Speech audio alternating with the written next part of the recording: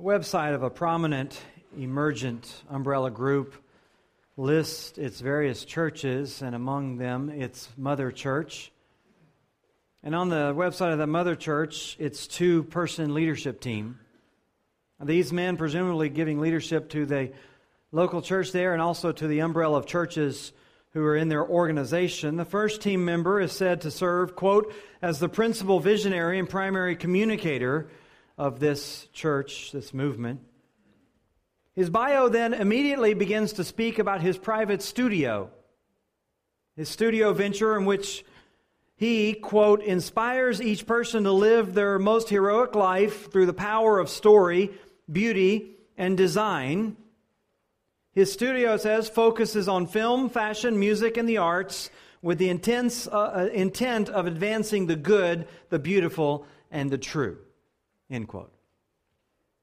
A few educational credentials follow that, and then it introduces the second leader on this leadership team.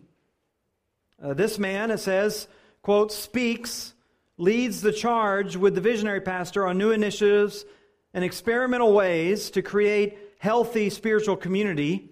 He's obsessed with science and has an insatiable desire to learn from the best in the world. Homeschooled, it says this man was. His parents believed that public education was essentially brainwashing and crowd control, and that brainwashing should best be done in the privacy of one's own home. End quote. No mention anywhere on the website of any pastors, of any shepherds, of any elders, or of any of the language that you would traditionally have with church leadership. More importantly, not one single mention of any commitment to Scripture, to its principles, or to its preaching. All of it is talk of the experimental ways of creating healthy spiritual community, of obsession with science, of learning from the best in the world, of advancing not the gospel, but whatever is good and whatever is beautiful and true, however those things are judged, I guess. Very different from what we hear from the pen of the Apostle Paul in 1 Corinthians chapter 3 as he speaks about his own ministry and he describes the way that he approached leadership. We've been looking at this section in 1 Corinthians 3, which the entire chapter is largely taken up with the application from the Apostle Paul of what he's said so far about the wisdom of God and the wisdom of God's Word as opposed to the wisdom of the world. And you remember he sort of summarized the wisdom of the world in chapter 2, verse 9, when he talked about that which eye sees, that which ear hears, and that which enters into the heart of man. In other words, whatever can be discovered by empirical knowledge, observation, whatever can be discovered by historical knowledge, that is tradition, whatever can be discovered by philosophical knowledge, all that stuff that enters into the musings of a man's heart, whatever it is that has its source and origination with man, that's what Paul's talking about when he talks about the wisdom of men. And over against all of that stuff that originates with man and comes out of the world, Paul's been talking about the wisdom of God, which he says God has declared for His own glory and set up so that He could make foolish all the other stuff that's out there. Now, as we come into chapter 3, Paul's point in all of this is now to apply this to the church. And to basically show how that he, as a minister of God and any other faithful minister of God, if they're going to work in the Lord's church, they had better work according to God's wisdom alone. God's wisdom alone.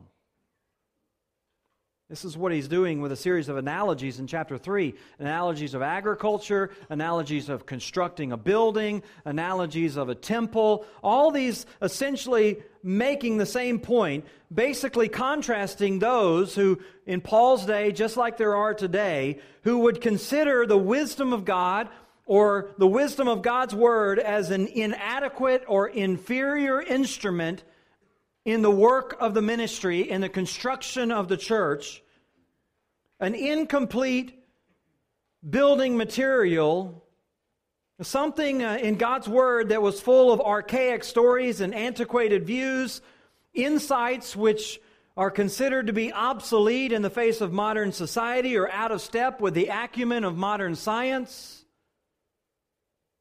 People who build believing that the principles and practices of God's Word need to be supplemented or even supplanted by the results of modern research into the behavioral sciences and the sociological insights that we've now gained. And they're driven by those things, driven by the conviction that somehow it's their task to improve on what God has given. Well, Paul's driven by very different convictions, and he's demonstrating those to us in this chapter. 7 convictions that he really is demonstrating as we move through verses 5 through 17, and we've been taking note of them as the convictions of a careful worker in God's ministry, in God's church, I should say. The convictions of a careful worker in God's church. We took note, first of all, last week of the servant status that they have. This is their conviction, that they are in the church, they are in the ministry, not as a source, but as a servant. They are simply here serving at the will of someone else. This is the way Paul says it in verse 5. What then is Apollos and what is Paul? What are they? He says they are servants through whom you believe as the Lord assigned to each. Paul was absolutely convinced that he was nothing more than an instrument employed by God, but that anything that came out of his ministry, out of his work, he says, was what the Lord Himself did. So that if you believe, it was the Lord's work that caused you to believe. As a matter of fact, this is what he goes on to say in verse 7. Neither the one who plants nor the one who waters is anything, but it is God who causes. It is God who does it. Some of your translations provide the word growth, but it's not there in the original language. It's just simply God who works. We plant, we water, but it's God who does all the result from that. It's God who gives the growth. Whether you're planting seeds, whether you're watering seeds, whether you're talking about initial salvation, whether you're talking about sanctification, it's God, he says. It's not our ingenuity, it's not our strategies, it's not our insights. It's the Lord. This is the conviction of every careful worker. Closely tied to that is the second one, which is our stewardship responsibility. Paul says, he who plants and he who waters are one, in verse 6, and each one will receive wages verse 8, according to his labor.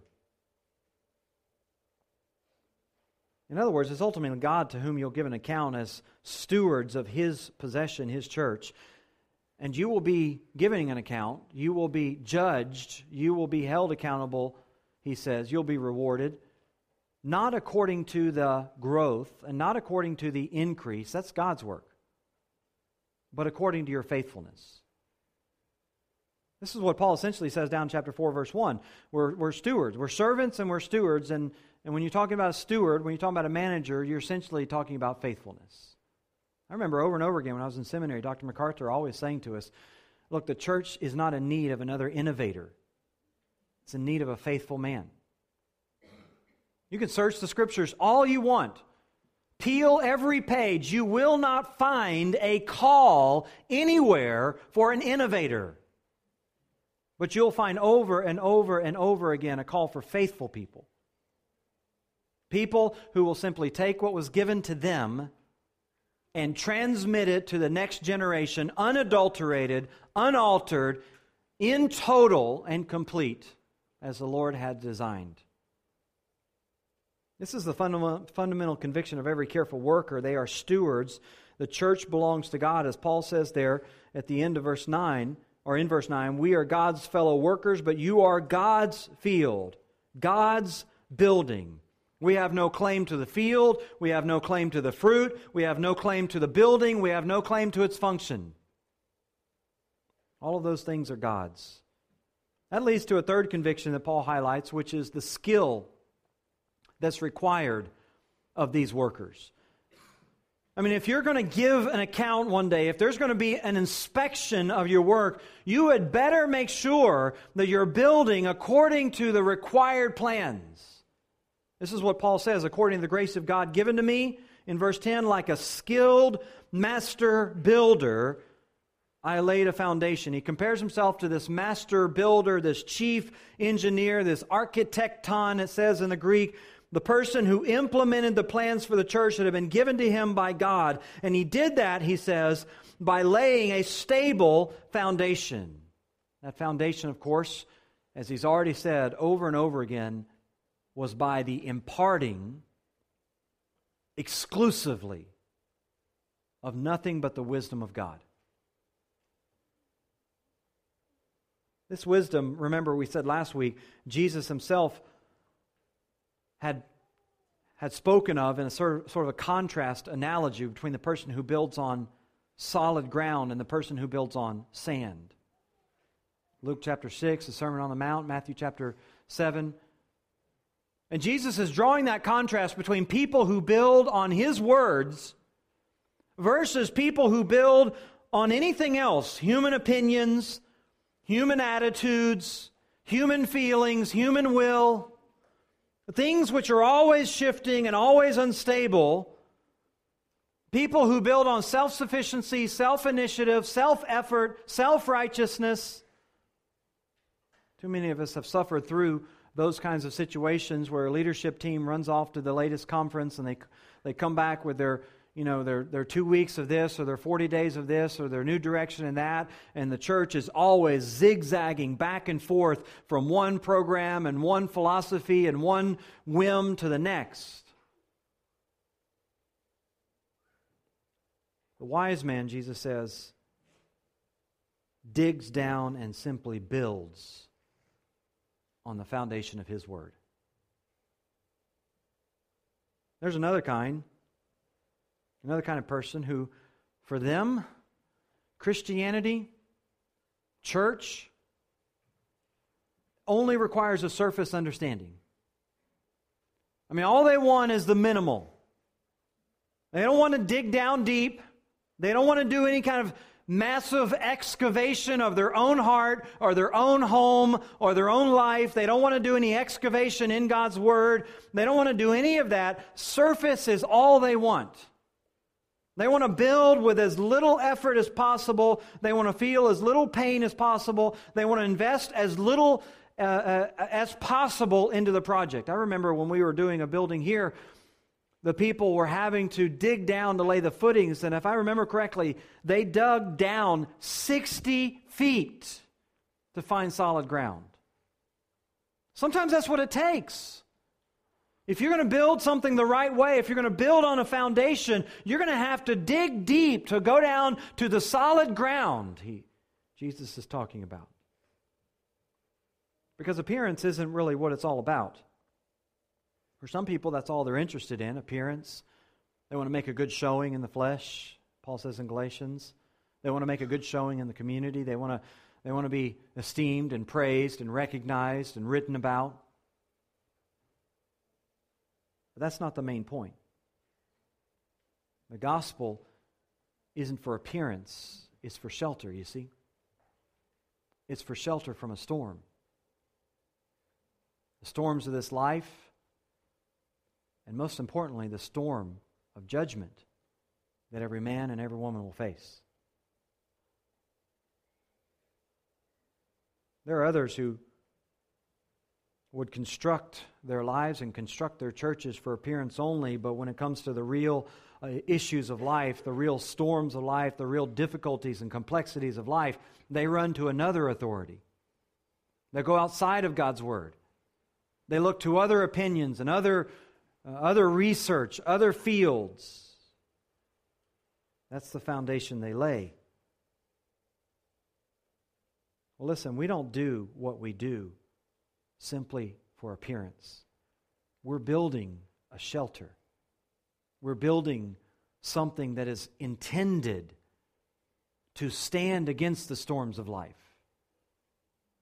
But if you're going to do that, you got to build on the right foundation. You got to be a skillful builder.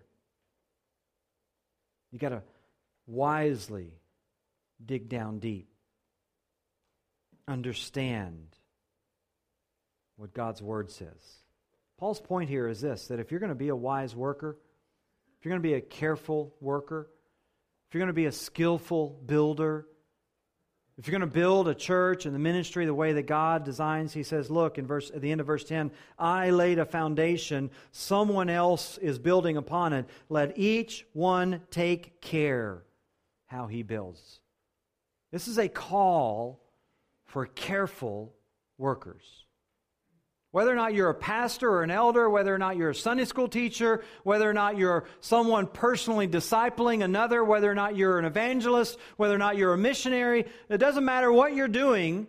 If you're a worker in God's field, a worker in God's church, the demand upon you is that you do so carefully, that you consider carefully what materials you're building with and what foundation you're building on. Take care how you build. This is what skillful, wise workers do. This is what skillful, wise ministers, wise pastors do. This is how they build. That brings us to a fourth conviction of a careful worker, which is the significant place of Christ. Paul says there at the end of verse 10, let each one take care how he builds. And then in verse 11, for no one can lay a foundation other than that which is laid, which is Jesus Christ. His concern is that what they build must be consistent with what has already been laid. The foundation Paul's talking about, as we said, is the cross of Christ. It is the wisdom of the cross. It is the word of the cross. It is Jesus Christ and Him crucified. This is what Paul says in 1 Corinthians 2:1. He says, when I was among you, I decided to know nothing else. When I was preaching to you, I didn't bring in anything else. I decided, he says, to know nothing among you except Jesus Christ and Him crucified. That's all I built with. That's the only foundation I laid. It's the foundation that every faithful worker will lay. It's the foundation of Christ, the foundation of the cross, the centrality of who Christ is and what He's done. It is this foundation which resists all temptation to turn the church into an organization for entertainment, an organization for social change, to turn the church into an organization for political activism. It resists all temptation to turn the church into some effort for relief efforts or education efforts or whatever people try to do with the church today. It is this foundation that always brings back all of its workers to the centrality of Christ and the preaching of the cross. You say, well, that's sort of passé, it's sort of mundane. I mean, that's sort of basic. Listen, if that's your attitude, you don't understand. You don't understand what God's calling for. You don't understand the power of the cross. Paul is saying if you're going to be a careful worker, you're going to have to build with this conviction, the conviction of the exclusive claims of Christ to who He is, to His divinity, His exclusive claims to truth, His exclusive claims to authority, to offer forgiveness and salvation, His exclusive claims to the power of sanctification in the life of a believer. And these must be always at the core. To state that Jesus Christ is the foundation, when Paul says that, he's not suggesting that you can lay that foundation and then quickly get on with other things. Sort of leave it behind and move on to what is more interesting to you.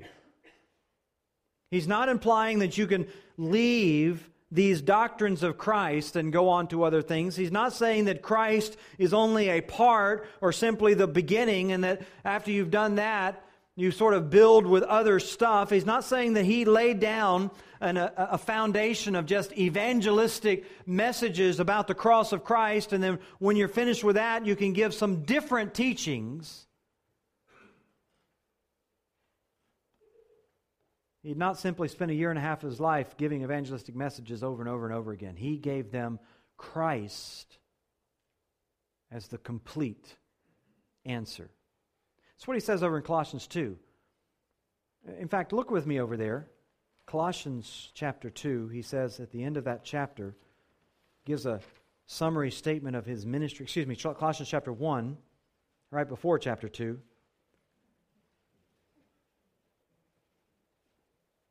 Verse 28. Him we proclaim, warning every man, warning everyone, teaching everyone with all wisdom, that we may present everyone mature in Christ. Go down to verse 6 of chapter 2. Therefore, as you receive Christ Jesus the Lord, so walk in Him, rooted and built up in Him, and established in the faith, just as you were taught. Paul didn't lay the foundation of Christ and move on. He laid and he built and he built and he built with Christ. This is what he's saying to the Corinthians. Don't get lost in the analogy thinking it's just some sort of partial aspect of the building. It is everything. Everything that you will ever teach, everything you will ever minister with must always and in all things build on Jesus Christ. It must build on who He is. It must build on a demand for His glory. It must build on a solid foundation and understanding of His substitutionary atonement. It must build on His sufficiency and on His only acceptable sacrifice for sins. C.K. Barrett says Paul does not mean that it would be impossible to construct a community on a different basis, only that such a community will not be a church. End quote. There are lots of people building. There are lots of people gathering on Sundays. There are lots of people gathering around all kinds of movements and purposes and things. You can't very well call them a church, though, if they're not building on Christ.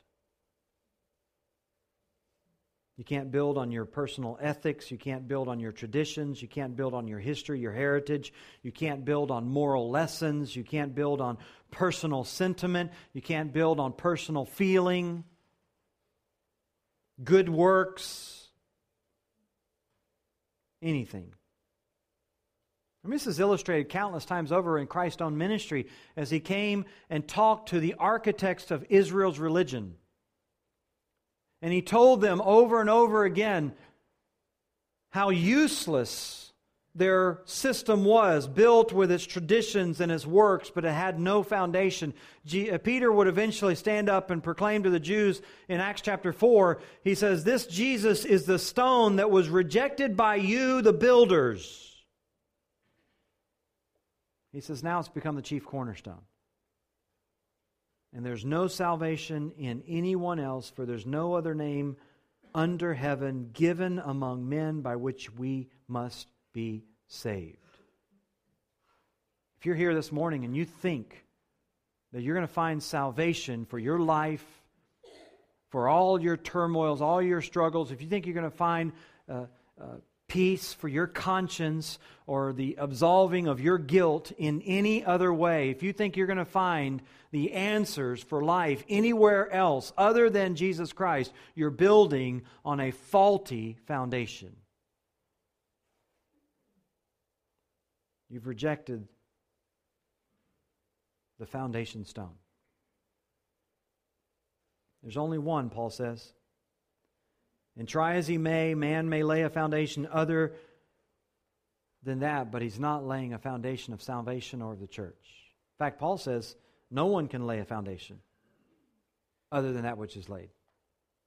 Not saying you can't do other things, but he's just saying if you're going to build a church, you can't do it any other way. Every human philosophy, every religious system, every code of ethics, every list of rules and regulations, every do's and don'ts, good works, everything that arises out of man and finds its source in man is an inadequate foundation. And so take care how you build, Paul says. That brings us to the fifth conviction of every careful worker, which is the scrutiny of our work.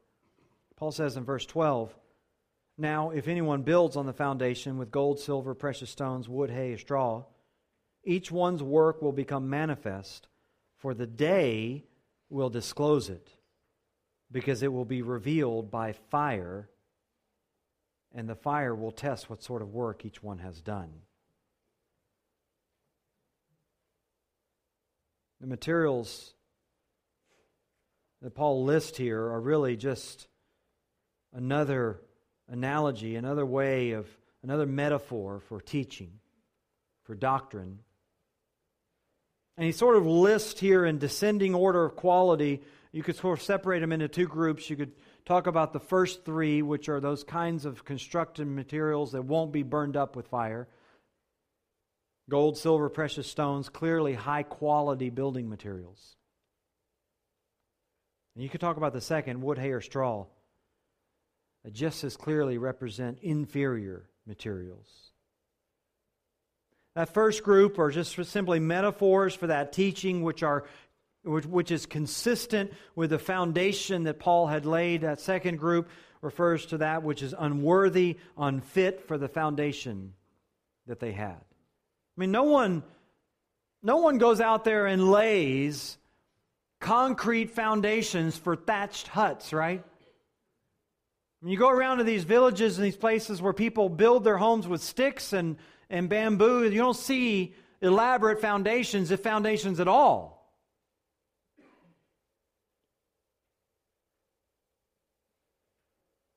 People build on quality foundations with quality work. That's his point. And we all understand the importance of this. I mean, before we go out there and make an investment in a home, what do? We call an inspector. We want him to go out. We want to make sure that the thing is built right, that the foundation is solid, that the materials are quality, that it's been constructed according to the right codes and the right rules and the right regulations. We sort of inherently understand this. And yet when people come to something like the Church of God, they suddenly think that they're just going to experiment. They're just going to sort of bring in other opinions and bring in other ideas, and they're going to try this for a few years, and they're going to try that for a few years, and they're going to come up with this new research, and they're going to try that on and see how it works. Paul's saying all of that not only is unnecessary, it's dangerous. Dangerous for you, he says, because your work is going to be tested. It will happen, he says, in the day. You see there, most of your translations will have that word capitalized. The word day, it refers to the day of Christ's return. It will be tested. Some of it's tested in this life. Sometimes there are storms that come, and churches and individuals who haven't built on the right foundation are swept away. But for many, the quality of their work, unfortunately, will never become evident until the day. In other words, in the glistening sunlight of this life, sometimes just by the outward appearance, if you're just looking at appearance, you wouldn't know the difference between that which is solidly built and that which is not solidly built. The storms of life and the storms of judgment haven't come. But be certain, be sure, your work will be scrutinized. God says if we're faithful, we build on God's wisdom and not on man's, we will receive a reward. But on the other hand, if you build only with the ideas, the traditions, the philosophies of men on top of the foundation of Christ, it'll be burned up. Useless. useless. The implication is that their work, and especially even the accolades and the approval, all that they had thought that they somehow had invested in, will all be loss. It's unfortunately possible and probably likely that many, building with every imaginable human system on merely worldly wisdom, be it philosophy, pop psychology, managerial techniques, relational good feelings, relational insights, will stand there in that final day of judgment with nothing to show for all their efforts. You say, well, God's going to recognize at least I was sincere, I was genuine, I was authentic. Show me where it says that in Scripture. Show me one place where it talks about judgment and anything in that context has anything to do with sincerity, authenticity, genuineness, at least by the way you define it, or the culture defines it. You know what you read when you read about God's judgment? Judging according to His Word. Judging according to what He says. Now, I'm not saying that you can be ungenuine or insincere and that you can have some sort of surface, external religious life and God's going to approve of that. What I'm saying is the thing that guides you is not your personal opinions or your personal sincerity or anything. It is the Word of God. That's the means by which you will be judged. That is the thing that will determine the quality of what you are building with. This is what will test you. It'll be His Word. And he's a fool who then depends merely on his own estimation of his work. He's a fool who depends on his own feelings about how he's doing. As a matter of fact, over in chapter 4, Paul says in verse 4, I am not aware of anything against myself, but I'm not thereby acquitted. It is the Lord who judges me. Paul says it really doesn't matter. My own personal judgment about what I'm doing really doesn't matter. What matters is what the Lord thinks. That sort of brings us to our sixth conviction that drives every careful worker in the church of God, which is the surety of our reward. If the work, he says in verse 14, that anyone has built on the foundation survives this test, he will receive a reward.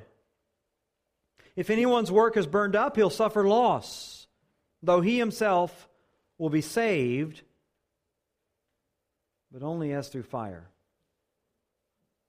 He's talking about this judgment that's coming for every believer at the end of the church age, the one that we will face immediately upon our entrance into heaven.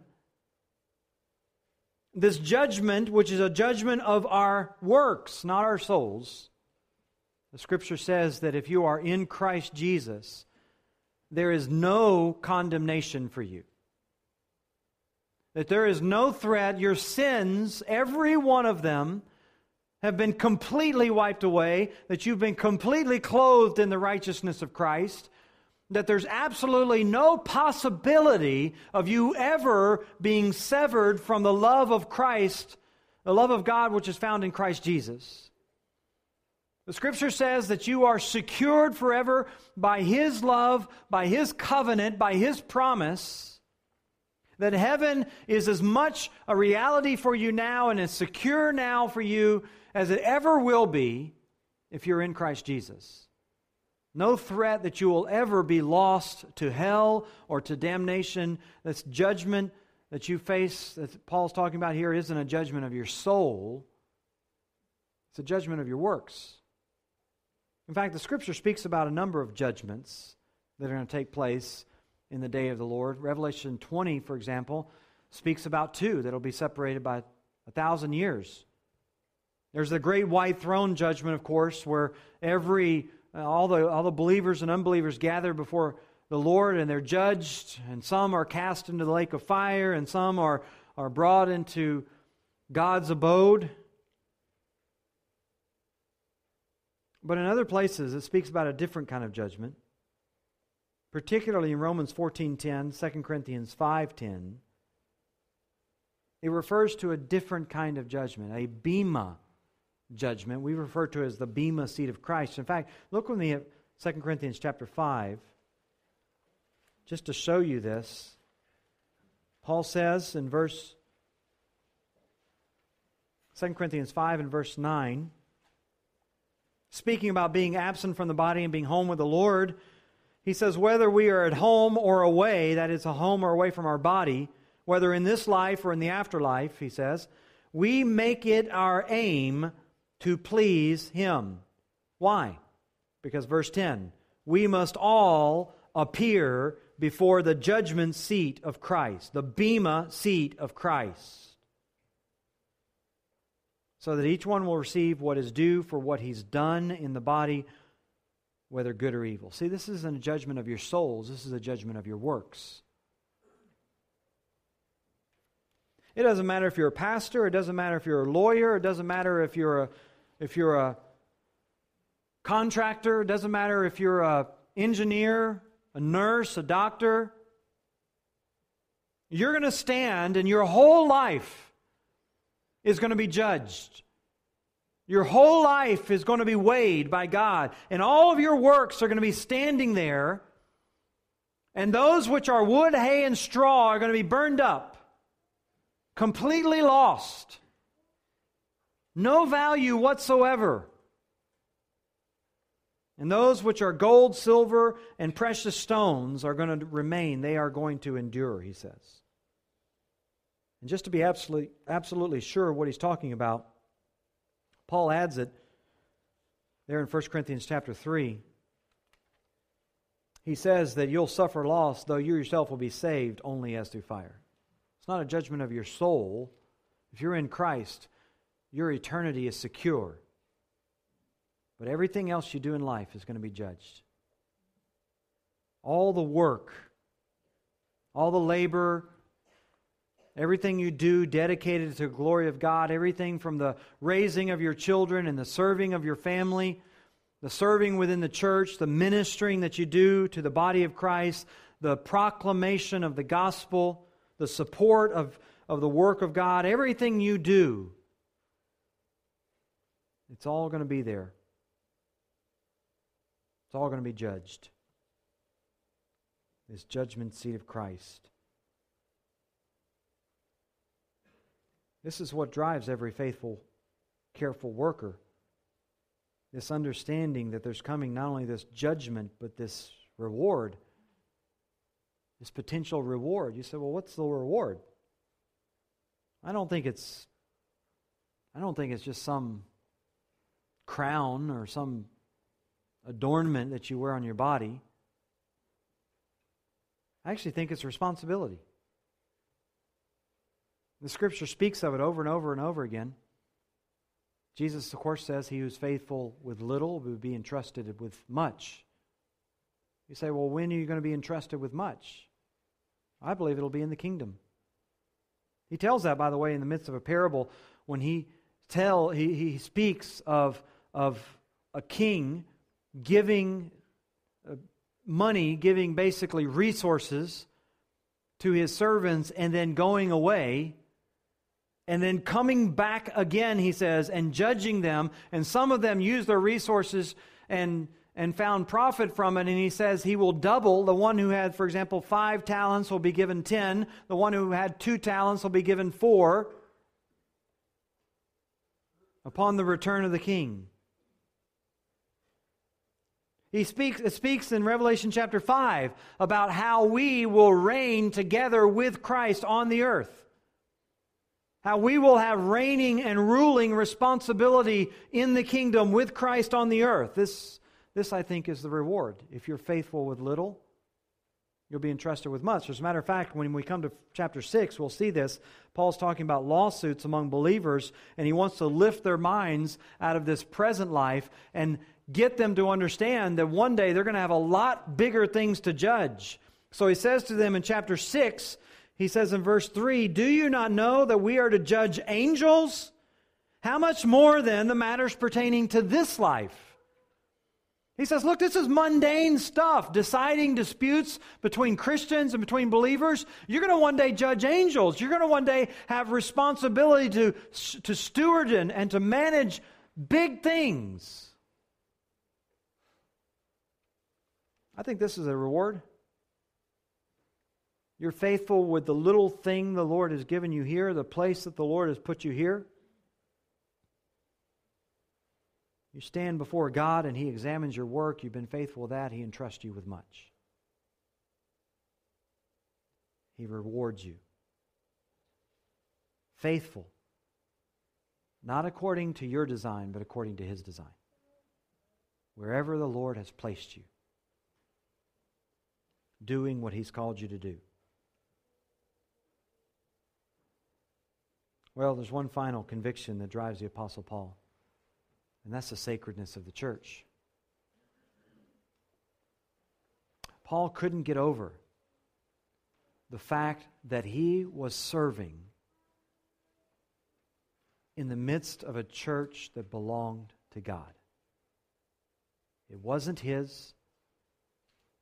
It wasn't governed by his ideas. It was God's.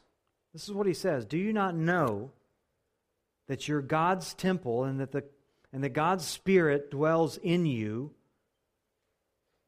And if anyone destroys God's temple, God will destroy him. For God's temple is holy, and you are that temple." Basically, he says three things here. We'll kind of take them in reverse order. First of all, he says God's temple is holy. Now, when it talks about something being holy, it's not primarily talking about something moral, as much as it's talking about something dedicated. He's saying that the church has been set apart and dedicated to God. It is set apart for Him and Him alone. That's why you look in the Old Testament and you look about all the construction materials and all the instruments in the Old Testament temple, and you read about spoons and bowls and different instruments, and it says that they're holy. It's not talking about the morality of that spoon. Spoons aren't good and bad. When it says the spoon or the bowl or the lampstand is holy, what it's saying is it's been set apart from all the uses in the world. It's been set apart particularly for the uses of God. So he says there at the end, you need to understand that this church is the temple of God, and as a temple of God, it has been set apart for God. For His purposes. It's not an organization for your political activism. It's not an organization for your social agenda. It's not an organization for your educational agenda or any of that stuff. It's God's. And then right before that in verse 17 he says, "Therefore if anyone destroys the temple of God, God will destroy him." As a matter of fact, later on in chapter 11, he actually will speak about those in verse 22 of chapter 11 who are despising the church of God. And the way they're despising the church of God is when the church came together for fellowship meals, they would actually separate themselves off to their little clique. And they would actually hoard their food for their clique so that those who were particularly lower social status would come in and they would have no food. They were despising the church of God by simply their own pride and their own egocentricity. And Paul says, look, that's the reason why some of you are sick and some of you are even dying. He says some of you are asleep. God was physically judging those who were attacking His church. You destroy the church, God destroys you. 1 Timothy chapter 1, verses 18 and 19 talk about two men, Hymenaeus and Alexander, who were coming in and causing shipwreck in the lives of other people. They were sowing seeds of bad doctrine, false doctrine, strange doctrine. And Paul says that he has handed them over to Satan. You say, well, what does that mean? Well, 1 Corinthians chapter 5, we'll see when Paul hands someone over to Satan, it means the destruction of their flesh. Their spirit, he says, is saved in the day of the Lord Jesus Christ, hopefully, if they're a true believer. God destroys those who destroy His temple. God attacks those who attack His church.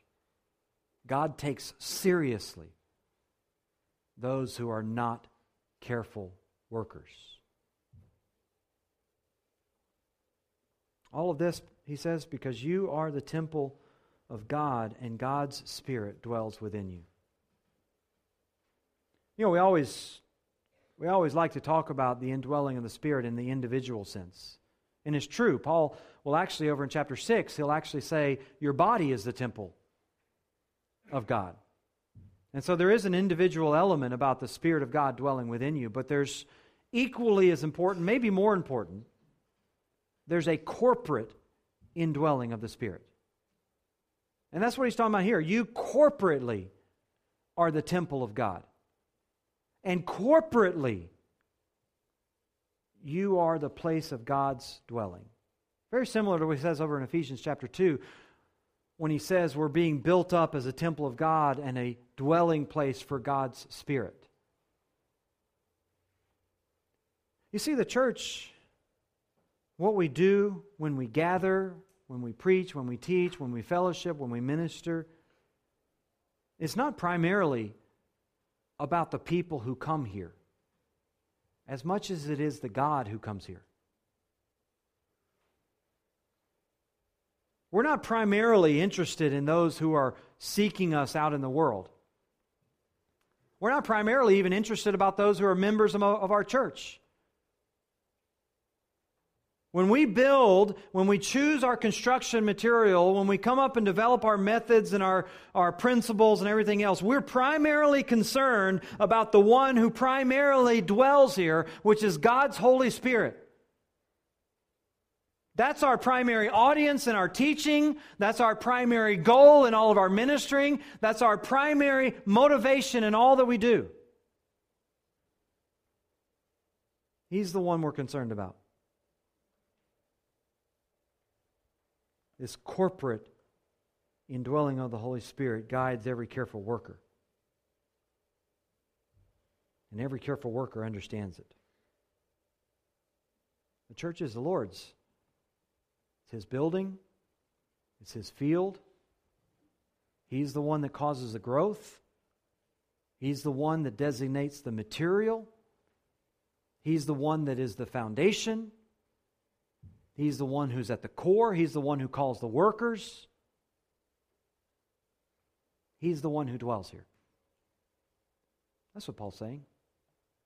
You get that in your head? You'll be okay. It's His. Let's stand together. We'll be dismissed in a word of prayer.